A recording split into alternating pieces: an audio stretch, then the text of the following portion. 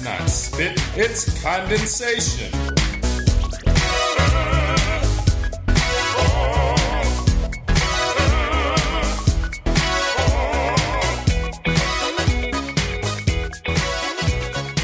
Hello, everyone, and welcome to another episode of That's Not Spit, It's Condensation. I'm Ryan Beach, and on today's episode, we're going to start a new series called Winning the Job. This series will be focused on interviewing musicians who recently won an audition and trying to find out what they think put them over the edge. First up, we have Jeff Strong. Jeff recently won the third trumpet audition with the Los Angeles Philharmonic. At the time of this recording, he's currently second trumpet with the St. Louis Symphony, and previous to that, he was enlisted with the President's Own Marine Band. He's obviously had great success at auditions so far, so it was interesting to find out what he felt he did to elevate his audition preparation for the LA audition. I started by asking him, what do you think made this audition so successful for you? Let's find out what he said. For the LA audition, I added sort of like a third element to my preparation. So normally I had sort of two things that were, there was like the technical and the musical preparation, which tie in with each other. And this time I really added like a third element, which was the mental side of things. And again, all three of these things are tied to each other, and there are so many little details that I could talk about. But like, you know, just talking about each one of those elements, like from the technical standpoint, you know, when you're playing an audition, the people listening to you, most of the time they're hearing a lot of people on stage playing with them. And then all of a sudden it's just one person. And so all of the little tiny things that maybe you could get away with in the orchestra, any little holes in your playing, they're really gonna be able to hear all of that. So for most of my technical preparation, I play stuff slowly and softly, and what I'm focusing on are, again, all of the tiny little details. So as an example, with like the Beethoven Leonore call, there's the sound and the style that you have to get right for that particular piece for, you know, Beethoven. And then when you're moving from, well, you have to hit the first note with a good, clean articulation right in the center of the note. And then when you move to the F from the B flat, if your B flat is sharp and your F is flat and you're playing in a big resonant room, everyone's really going to hear that. So working on the intervallic relationships. How did you do that? Was that with a tuner, or did you have a drone or something like that? Yeah, I would use like a drone. I would do a lot of singing. Okay. And then I would record pretty much everything I played, and listen back to it.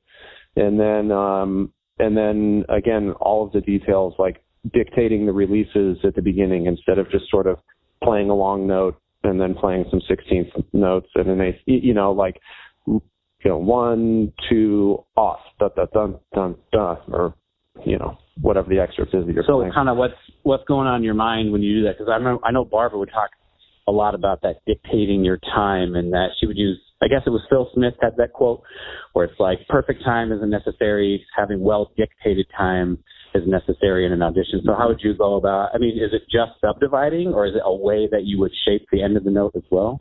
Yeah, it's like, well, you know how like string players, I don't know if you ever watched like a violinist play, but sometimes they start doing vibrato before they even move their bow, and then after they're done playing the note, they're still moving their hand. After they've released the bow, they're still vibrating their hand. So I try to, you know, resonate all the way through the note, and do it in a way so that the note has direction, and so that nothing feels or sounds stagnant. Sure. And again, like, you know, you don't want to play like a robot. It's not about being, you know, just this sort of in the box kind of player. You definitely have to be an individual. But I think that, like, I think sometimes people use the the excuse of like not wanting to play like a robot to like just get away with playing sloppy. And, okay. Yeah. you know, and so, and again, when you don't want to play sloppy, not because you want to play like a robot, but because like you're trying to deliver a musical message. And when you deliver a sloppy message, then your musical message has been muddled, you know? Yeah. So, yeah. And so it's just like, yeah, be yourself, play the way you play, but it needs to be like a polished version of yourself. Because again, the people on the panel, they don't get to hear you practice every day. They don't know what you sound like in any other context except for that particular setting. And so, you know, if you go out there and you play the first three notes of Pictures and your G is flat and your F is flat and then your B flat is sharp, it's like, well, okay. I mean, yeah, maybe you had a nice sound, but I feel like you just said that exactly the way Barbara would say it. That's so funny. Like, oh, okay, well, got a nice sound. That's so funny. And she would always talk about that too, right? They're not going to assume what you're doing. They're going to assume what you're doing is the best that you can offer, right? They're not going to be like, well, yeah, guy, that's probably 80% of what he's capable of. We got to hire this guy right now because that extra 20% is going to be great, you know? Right. Yeah. Right. And I think, I don't know, I've talked to other people about this kind of stuff, or especially maybe college age people. Sometimes they say like, oh, well, you know, I don't want to play like boring and stuff. And I think it's like, well, no, yeah, don't play boring. Play really musically, play with the correct style and context and everything. But like, you know, present yourself well. It's like wearing nice clothes, you know? Yeah. Like, I don't know. So and then, another question I have too, sorry to cut you off, but sure, this is really great to talk to you because not only did you win third in LA, but you were just second in St. Louis, and before that in the Marine Band. And so I would love for you to talk a little bit, if you don't mind, about the idea that some hold, may or may not be true, but you play differently in the audition than you do in the orchestra. Well, do you think about it differently? Do you have a different approach? Like, you know what I'm saying? Like, a lot of people think maybe you have to tone everything down 10% in the audition versus what you would do in the orchestra. Do you believe that there's some truth to that, or is it not your experience?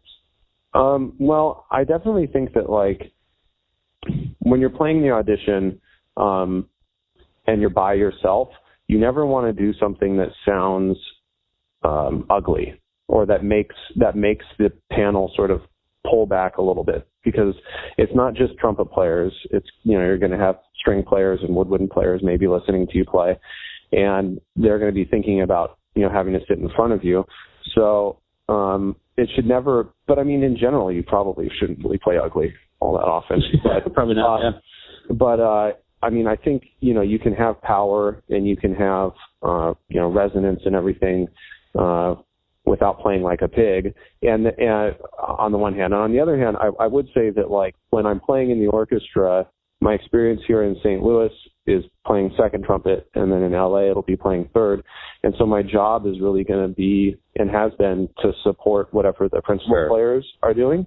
And so I think, yeah, maybe in the audition I play the way I play and hope that they like that. And then when I get to the orchestra, I try to play the way that everyone else is playing, so that I'm fitting in within the, you know, helping support the musical message that the principal player is trying to put across. So you're kind of holding of course it makes sense. So you're kind of holding the idea that I'm just going to go do my thing, and if they like it, cool, and if they don't, I'm comfortable with that. Yeah, definitely. Yeah. And that kind sometimes of easier said than done, though. Well, and that kind of ties into that third aspect I was talking to before, like the mental preparation. I definitely spent a lot of time doing like positive self-talk, because there was kind of a lot riding on this audition for me. My family and my wife's family both live in Los Angeles, and we just had a kid, and like my wife's siblings just had kids, and so it would have been great to get to go to LA in that respect. And so I really didn't want to like let the nerves get to me. So I even did things like I practiced imagining actually making a mistake like missing a note or something, and brushing it off and moving it on, or moving on to the next thing. Like, don't care, miss the note, doesn't matter. I'm on to the next thing now. Yeah. And like, I remember Barbara saying once, like, if you screw something up, you definitely are going to have everyone's attention. So, do something with it, right? Sure. Yeah, I guess it's a really positive way of looking at that. Yeah. Yeah. And like, so I mean, I spent a lot of time trying to just convince myself that I think I sound good. Sure. No, I mean, didn't Charlie tell us? I mean, I'm sure you heard the same story where he heard Bud warming up for Brandenburg or something like that, and Bud was sounded like he was having some trouble or something like that. And Charlie was thinking, oh man, am I going to have to step in and play this for him? And then Bud went out and then he just put his horn down and just didn't play anymore. And then he went out and played the Brandenburg, 30 minutes later, and he sounded great. Charlie asked him, how did you do that? What were you thinking about? And Bud said, I was just thinking about all the times I sounded really good. I feel like it's really interesting. I've also talked to Tom Hooten very, very, very briefly at NTC a lot of years ago when I was I can't remember if it was the finals for Indianapolis or if it was right before my trial weeks, but I asked him, do you have any advice? And he just said, visualize. Visualize everything that you can about it. Basically getting your mind in the right spot is just as important as getting your playing in the right spot. So it's interesting for you to say you worked on, the mental preparation as much as the other stuff, and you felt like that that added another element to your playing. Yeah, I spent a lot of time looking at Petrushka, and I wrote on my part I wrote smile on the page, and I'd look at it and I would smile and I would imagine like a ballerina dancing gracefully. I would get into that mindset, and then I would play the first 3 notes, and then I would put the horn down, and I would go through that whole process again to try and train myself, the Pavlov's dog or whatever. Yeah. So that, hey, when I'm playing Petrushka, I'm smiling and I'm happy. And, and it's great. Then when I was in the audition, I finished one excerpt and then I moved on to the next one, and it was like, okay, here we go. Yeah, interesting. Just to keep that positive mindset throughout. I mean, I feel like I should probably ask everybody this question that I do this with, but did you play a perfect audition? No. I mean, just to say that it's not that important. I mean, obviously, like you're saying, you can't blow it necessarily, but playing a perfect audition is not necessary either. Right, and I think that there's a difference between having a couple blips and then having a hole in your playing. Right. If there's a deficiency in your playing, at some point it's going to come across. But if you just overshoot a note or crack a note or something, they're not really going to care if it's a good, healthy, solid playing, I think. Yeah. But I mean, at the same time, the bar is set really high nowadays. So you don't have to play a perfect audition, but I think if you prepare really methodically, you can get close, And, something I was talking about earlier that I don't know if I really said it exactly how I wanted to say, but I think that there are so many little details that somebody is going to pay attention to when they're preparing their excerpts. So you should definitely do it, which is, when you're playing Petrushka and there's the little fanfare at the beginning, the GCC, playing those notes in tune, and then playing, the triplet rhythm, going, leading into the half note, and then the half note is 4 8 notes long, and then you dictate the release. And then when you play the fanfare figure, the da-da-dum, da-da-dum, da-da-dum, da-da-dum, that it's an F major arpeggio that is in tune, and that, right, because that's going to be ringing in the hall. And then when you play the smooth part, that it's a different, color, and that when you are playing when you get up to the E, that the E isn't sort of like a logy, under supported sound, but that it's nice and bright sounding. And then, all of those little details, the articulations and all that stuff, I think that the people who spend the time really focusing on all of that stuff, it comes across in their playing as sounding really refined and polished and confident. Right. Whereas like there are plenty of people who can just play it through Petrushka and have it sound pretty good. So it's about, you know, finding all the little details to set yourself apart from everyone else. Yeah, it makes a lot of sense for sure. Well, I appreciate you talking to me, man. Giving of your time and. Absolutely. Yeah. All right. Well, I'll talk to you later. All right. Bye. Bye. I find it really interesting that although Jeff has won a bunch of big jobs, he didn't just say to himself, well, I've won big jobs, so I'll just keep doing the same thing and hope that it works out. He's continually looking for more and more and more things that are going to help him sound even more refined, even more confident, and in this case, getting his head in a better place. Barbara would talk about this often, where if you want a better job, you got to look at yourself and say, how am I going to play better? Not necessarily, I'll just play the same and hope it works out, but taking the responsibility and continually pushing yourself into new abilities, I guess, or at least a new mindset and things like that. So it's really inspiring that Jeff is, at this stage, being at the top of what we do in the orchestral world, is still looking for ways to improve and make himself better. Next up, we have Tyler Lindsay. Tyler recently won a position with the President's Own Marine Band, one of 2 people selected at his audition. He won the job while still in his master's degree at Temple University, studying with Tony Prisk. I didn't know Tyler at all, so it was really awesome to talk with him and hear how methodical he was about his audition preparation. Let's hear what he has to say. And for the audition, part of it wasn't ideal. I had gotten into a very kind of late sleep schedule, and for the audition itself, I needed to be up by 7 on the first day and 6 the following day for the second and the third and fourth round day. Which for some people is easy, and for me it is if I'm in that kind of schedule. But I'm for a bunch of reasons just wasn't able to.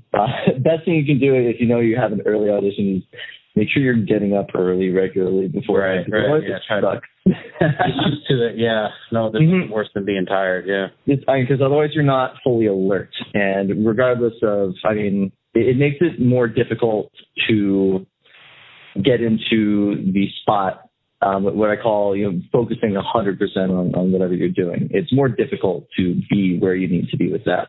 Right. But I was able to do that for the audition, and that definitely played a big part of it. Actually, I guess I can talk about some of the things for the audition. What I noticed a lot is everybody's playing so much, just in our group warm-up room, shedding their material over and over again. And a few of them sounded really good at it, but a lot of them weren't at the point to really advance yet. But regardless of the point, regardless of that, the main point is to not burn all your chops early. One of the things that I did in some auditions, it's intimidating. It's so intimidating, and you hear everybody else playing all the excerpts, and you kind of want to get into your sound in your head, and so you play it, and you go through your face really quickly. I specifically avoided doing that, and even for the fourth round, which we had the preliminaries on day 1 and then 2, 3, and 4 on the final day. When I walked in for the fourth round, I was completely shot just from the start. Did you know there was going to be 4 rounds? Was it that from the outset? Did you know that, or? Well, I think it was somewhere. I think 82 people showed up for the audition. They advanced 10, which was relatively surprising, and then brought it to 5 for the I guess finals. And at the end there were 2 of us, and so we had one more. I guess we'll dub it the super final. And they actually wound up giving both of us the job. Right. But they deliberated for almost an hour for it as well. So I'm sure that for those who don't know, if if they don't have, what is it? You see it all the time. Some auditions, they won't accept anybody. You see that frequently. Yeah. I've been in a couple auditions, or one in particular. I was in an audition in San Francisco, and they deliberated. Same thing. They deliberated for an hour. I think there were 5 of us in the finals, and they ended up taking nobody. So, right, which can be a frustrating thing, right? But it is what it is. Mm-hmm. Right. But I think one of the things that I did that was odd in comparison to a lot of other people. Not me not playing in the warm-up room or whatever. I mean, that's not particularly odd. But what I really did is, they gave us our own separate warm-up room for like 45 minutes before we were supposed to go up. Mm-hmm. And so for me, it's difficult to, I have a hard time making sure I phrase really convincingly, because there's that part of us when we play that's the critic, and then also the part that's preparing for whatever difficult thing is coming next in that excerpt. Yeah. Right. So focusing on the past and on the future. And what's really difficult for me is I find I don't phrase convincingly unless I'm focused on the present and I'm hearing everything else that goes on around me. Interesting. And imagining who else is playing what. I mean, I don't know if I've heard this said to me before, is that your goal in an audition is to get the panel to hear their parts when you're playing. I would totally agree with that. Yeah. And so, for me, what was important for me to be able to phrase convincingly was doing that myself. And so I actually sang through my audition rep, excerpts before every single round, the entire list. And if I caught myself thinking about anything else, whether it was something unrelated or even just, this part's going to be really difficult, or, I screwed that up. I mean, I guess it's odd to think about when you're singing, but but I would stop and go right back to the beginning of that particular excerpt and really focus on getting myself in that mindset, because that's hard to do. Yeah, of course. I mean, talking to other people, it seems like this can be a major component of doing well in an audition, is getting your mind right, getting into the space to make the most amount of music. And so it's interesting you right in the warm-up room where, like, I have myself have done this, where you end up playing a whole bunch, and like you were saying, maybe kind of shoot, your face gets shot right before you do the round. You're getting your mind right more than you're so worried about your playing, which is pretty interesting. Right. I mean, because when you think about it, realistically, in that however long before you play, maybe 30 minutes, 20, or when, God forbid, you're in there for 5 hours, you're not really going to get much better in that time span. And so playing, what you should be doing is, in audition preparation, you need to find out exactly how long it takes you. This is something you can do in the preparation process. How long it takes you to warm up and feel really good. And for me, that was somewhere in between 5 to 10 minutes. And so actually for the first round, I wound up, I was told that I'd be coming out at a particular time, and that wound up being 15 minutes later. And that actually kind of threw me off a little bit. Right. That's pretty common, actually. Yeah. Mm-hmm. Because I played earlier, and then he was coming. So, cue 10 minutes. And I'm still kind of in that really warmed up state. Mm-hmm. So, but that's okay. But I think that the first round was one of my weaker rounds. So in comparison, but I was able to get into my sound for the entirety of it. It was just, I just didn't feel amazing about it. Sure. So, like, talking about warming up and using the warm-up room space to potentially practice the excerpts almost, I would imagine, and it sounds like you would agree, that people who are doing that generally probably don't feel like they're as prepared as they might need to be in that moment. And if you feel totally prepared, you might not feel like you have to make up lost time right before the audition. Right. So what kind of things were you doing? You don't have to break the entire process down because it's a relatively long process. But, if there's things that you were, throughout the process that were very important to you, like maybe how you practiced some of the technical things, or what things you did to help yourself get into the music, I'm kind of curious what things you chose to do to help yourself prepare to the point where you could just sing in the room and feel confident in your abilities. Right. Okay. Well, I mean, what is it? I'll segment this just a little bit in that. Sure. Yeah, if we can agree that playing music is the duality of the mind and the body. The mind is, you need to have your concept and know exactly how you want it to sound. And the body part is you need to be able to execute that. Sure. Yeah. Or at least that's how I view it. Anyway, Yeah. so a lot of what I talked about was the mind. And so what I want to further go on, just, finish that is early on the audition preparation process. I mean, you should be listening to your excerpts a lot. I mean, not the excerpt itself, but the recording. The entire recording, and preferably of the group that you'll be auditioning with. I was going through the President's Own playlist. They actually put out a playlist for us, but not all the rep was on it, and they had some extras, which were cool. And so I added those. I added the ones that weren't on it, and just kind of listened to that throughout the day. But additionally, recording myself made a huge difference. Yeah, I'm sure. If you're sounding like the recording you just listened to. Mm-hmm. Right, because the value of recording isn't to pick out, and generally if you screwed something up. The value of recording is to know if what you want to hear is coming across. And so for me, actually, a lot of my phrasing wasn't as strong as it needed to be. So, if you ever think you really did a crescendo and you kind of didn't, or whatever, making sure that everything's really evident that you're doing.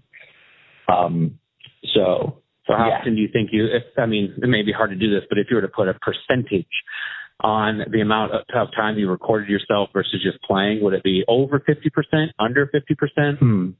When I was ironing out technical spots, I didn't record that. What I did is I recorded mock rounds. So I would do, okay.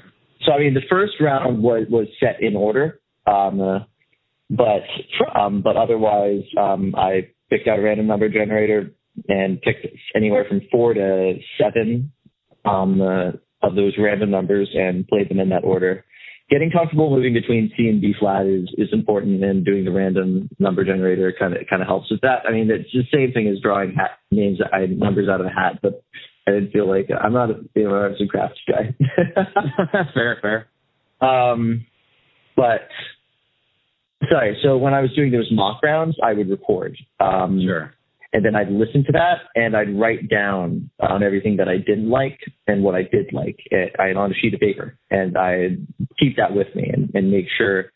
And sometimes it wasn't on a sheet of paper, but I always write down my comments in the music. My personal copy of the music is very marked up now, but the recording process was more important for me rather than working on individual stuff. And there aren't really going to be that many technically tricky spots in the audition that are specific to the music. Most of it's going to be how strong your fundamentals are. So fine. Actually, this is relevant. Is that I didn't definitely for the last week of preparation, I was only practicing the audition rep aside from my fundamentals routine, but also I wasn't practicing that much because I had been overplaying earlier, and I wanted to make sure that it's more about just being very comfortable with it. It's interesting. This is one of my podcast episodes about powerlifting, and one of the things powerlifters do when they're getting ready for a meet, which would be our audition, right, is like the very end of the thing, the very end of their programming and their preparation, the specificity goes up, right? They're not doing the specificity, so they're not doing as many different kinds of exercises. They're doing the exercises they need to do. Oh, right. It's similar to what you're talking about, right? So as they get closer to the audition, you may start practicing less etudes, less fundamentals, and start focusing more on doing the repertoire that you need to do. But also, I'm sure there was a phase, 2 months before that where you were probably doing things like fundamentals and etudes and stuff more often. Right. No, I actually had written down kind of everything that I was planning on practicing to set up kind of my routine, and I stuck to that more or less. But yeah, you wrote yourself a program, kind of. Yes. Yeah. Oh, that's so cool. That's so cool. But particularly why I did that was because, so about 2.5 months ago, or maybe 3, wait, no, let me think the timeline. I was doing my recital because I'm in my master's. And so I ideally wanted to get my recital out of the way last semester that I could focus on job auditions this semester. So now I'm kind of lucky and I kind of get to just enjoy having a little bit more time to relax this semester without, any kind of impending deadlines. But anyway, so I had my recital in early November. About like 3 weeks or so before that, I made massive headway on my fundamentals. How we get better on trumpet is in a series of plateaus, I would say, and I think is relevant for all music. Is that in a step of 3. Step 1, you need to be aware of what you're doing wrong. This is where a teacher helps most, because it's really difficult to self-critique, especially when you're not as advanced. Right. But so you have to know what you're doing wrong. Step 2, you need to be able to do it correctly at least once in, like, let's say you're working on articulation and you want to get more ping on it. The first step will be doing it on one note, presumably your best note, and just getting that note perfect.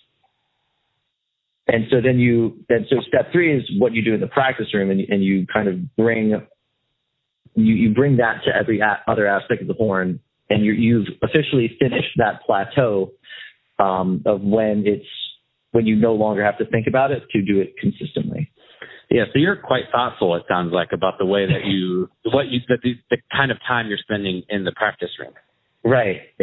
Right. And so, yeah, because for when you're ironing out fundamental issues, you need to think of it, at least for me, is imagine you're solving a complex problem, a puzzle, except you have to solve that problem every single time you're working on that fundamental. But the importance is that you're absolutely focused whenever you're working on that. And every exercise has a purpose. You pick what fundamental you're working on throughout that exercise. And that's the only real thing you're thinking about. And if that's only for 10 minutes or even 5 minutes at a time, and you need a break, that's completely fine. As long as while you're in there, you're hyper focused, and that's really difficult to do. I struggle with that a lot. Yeah, I talk about focus a lot with my students and just other professionals. It's one of the hardest parts of the job, really. Yeah, it's really easy for your mind to wander. Right. Yeah. So, but the more you practice it, the better you get at it, I say. Right. No, certainly. But anyway, so what I was going with is I had such a specific kind of practice regimen because I got really lucky. I got past step 2 on 5-ish fundamental issues all at once. I was trying to get a little bit more clarity on my attack. I was trying to have a more, focused sound and low register. I was getting a little bit airy. Sure. I was having air leak. And let me see what else. Yeah. Well, some of it was phrasing a little bit. Well, it was so basically my practice regimen was tailored to getting into doing as much of that what I call step 3 progress as possible. Sure. Rather than working on the excerpts. For at least a month of it, I didn't spend more than 30 minutes practicing the excerpts a day. Sometimes I didn't even get to them that day. Starting notes properly. You know when you have false starts? Yeah, definitely. I really like doing Schubert for that. The third portion of the book, that book has become my nemesis, but it worked out. Worked out. And anyway, so I put 2 fundamental routines for myself together. One was my basic one that I'm going to do when I audition. It's a combination of my warm up, and then I put up a second one of advanced fundamentals, and that covered a lot of triple tonguing, single tonguing, working on my false starts, as well as I was doing this weird thing in the solo, which was Fantasy Brilliant, is that I was I'd have a slurred phrase and I'd cut off the note after each one. You know, like if you're doing da da da da da da da da da da da da. It wasn't that dramatic, but so I was doing some Clark's slurred, and I was varying where I'd tongue it, doing multiple tonguing. What's ironic is I spent so much time practicing multiple tonguing for the solo. We didn't actually play it on the audition. Oh, that's awesome. That's just really great stuff, man. I really appreciate you taking your time to talk to me, and congratulations again on winning the job, dude. Thanks so much. I greatly appreciate it, and thanks for having me. One thing that Tyler said at the end of our conversation that I left out was that he felt that he was ready to win this audition. He had worked through his fundamental issues, and those breakthroughs allowed him to be playing at the level he needed to win that job. He kind of felt like basically the week of the audition is when all of his skills came together, and he was actually ready a couple of days early, and so he felt kind of weird about having to maintain instead of just like being ready for the job right when he was there. So it was really, really interesting and fascinating to talk to him, and I enjoyed it a lot. I find it interesting that there were some similarities between them. Both of them recorded themselves throughout the process. Both of them had attention to incredibly small details, with Jeff talking about refinement and Tyler talking about the way he thought about his fundamental preparation. And both of them did a lot of mental preparation for this audition, even saying that they kind of imagined themselves making mistakes and how they would handle that. I think it's really, really cool and something for all of us to consider, considering how successful both of these guys were in their respective auditions. I think that's it for this episode. If you'd like to find me, you can do so at That's Not Spit on Facebook, Instagram, and Twitter. I'd like to thank Jeff Strong and Tyler Lindsay for being so willing to talk about their audition process and being so open about how they did it. I'd also like to thank Brandon Yoakum for his work on mastering this episode. I hope you enjoyed listening to this episode. Thanks for listening.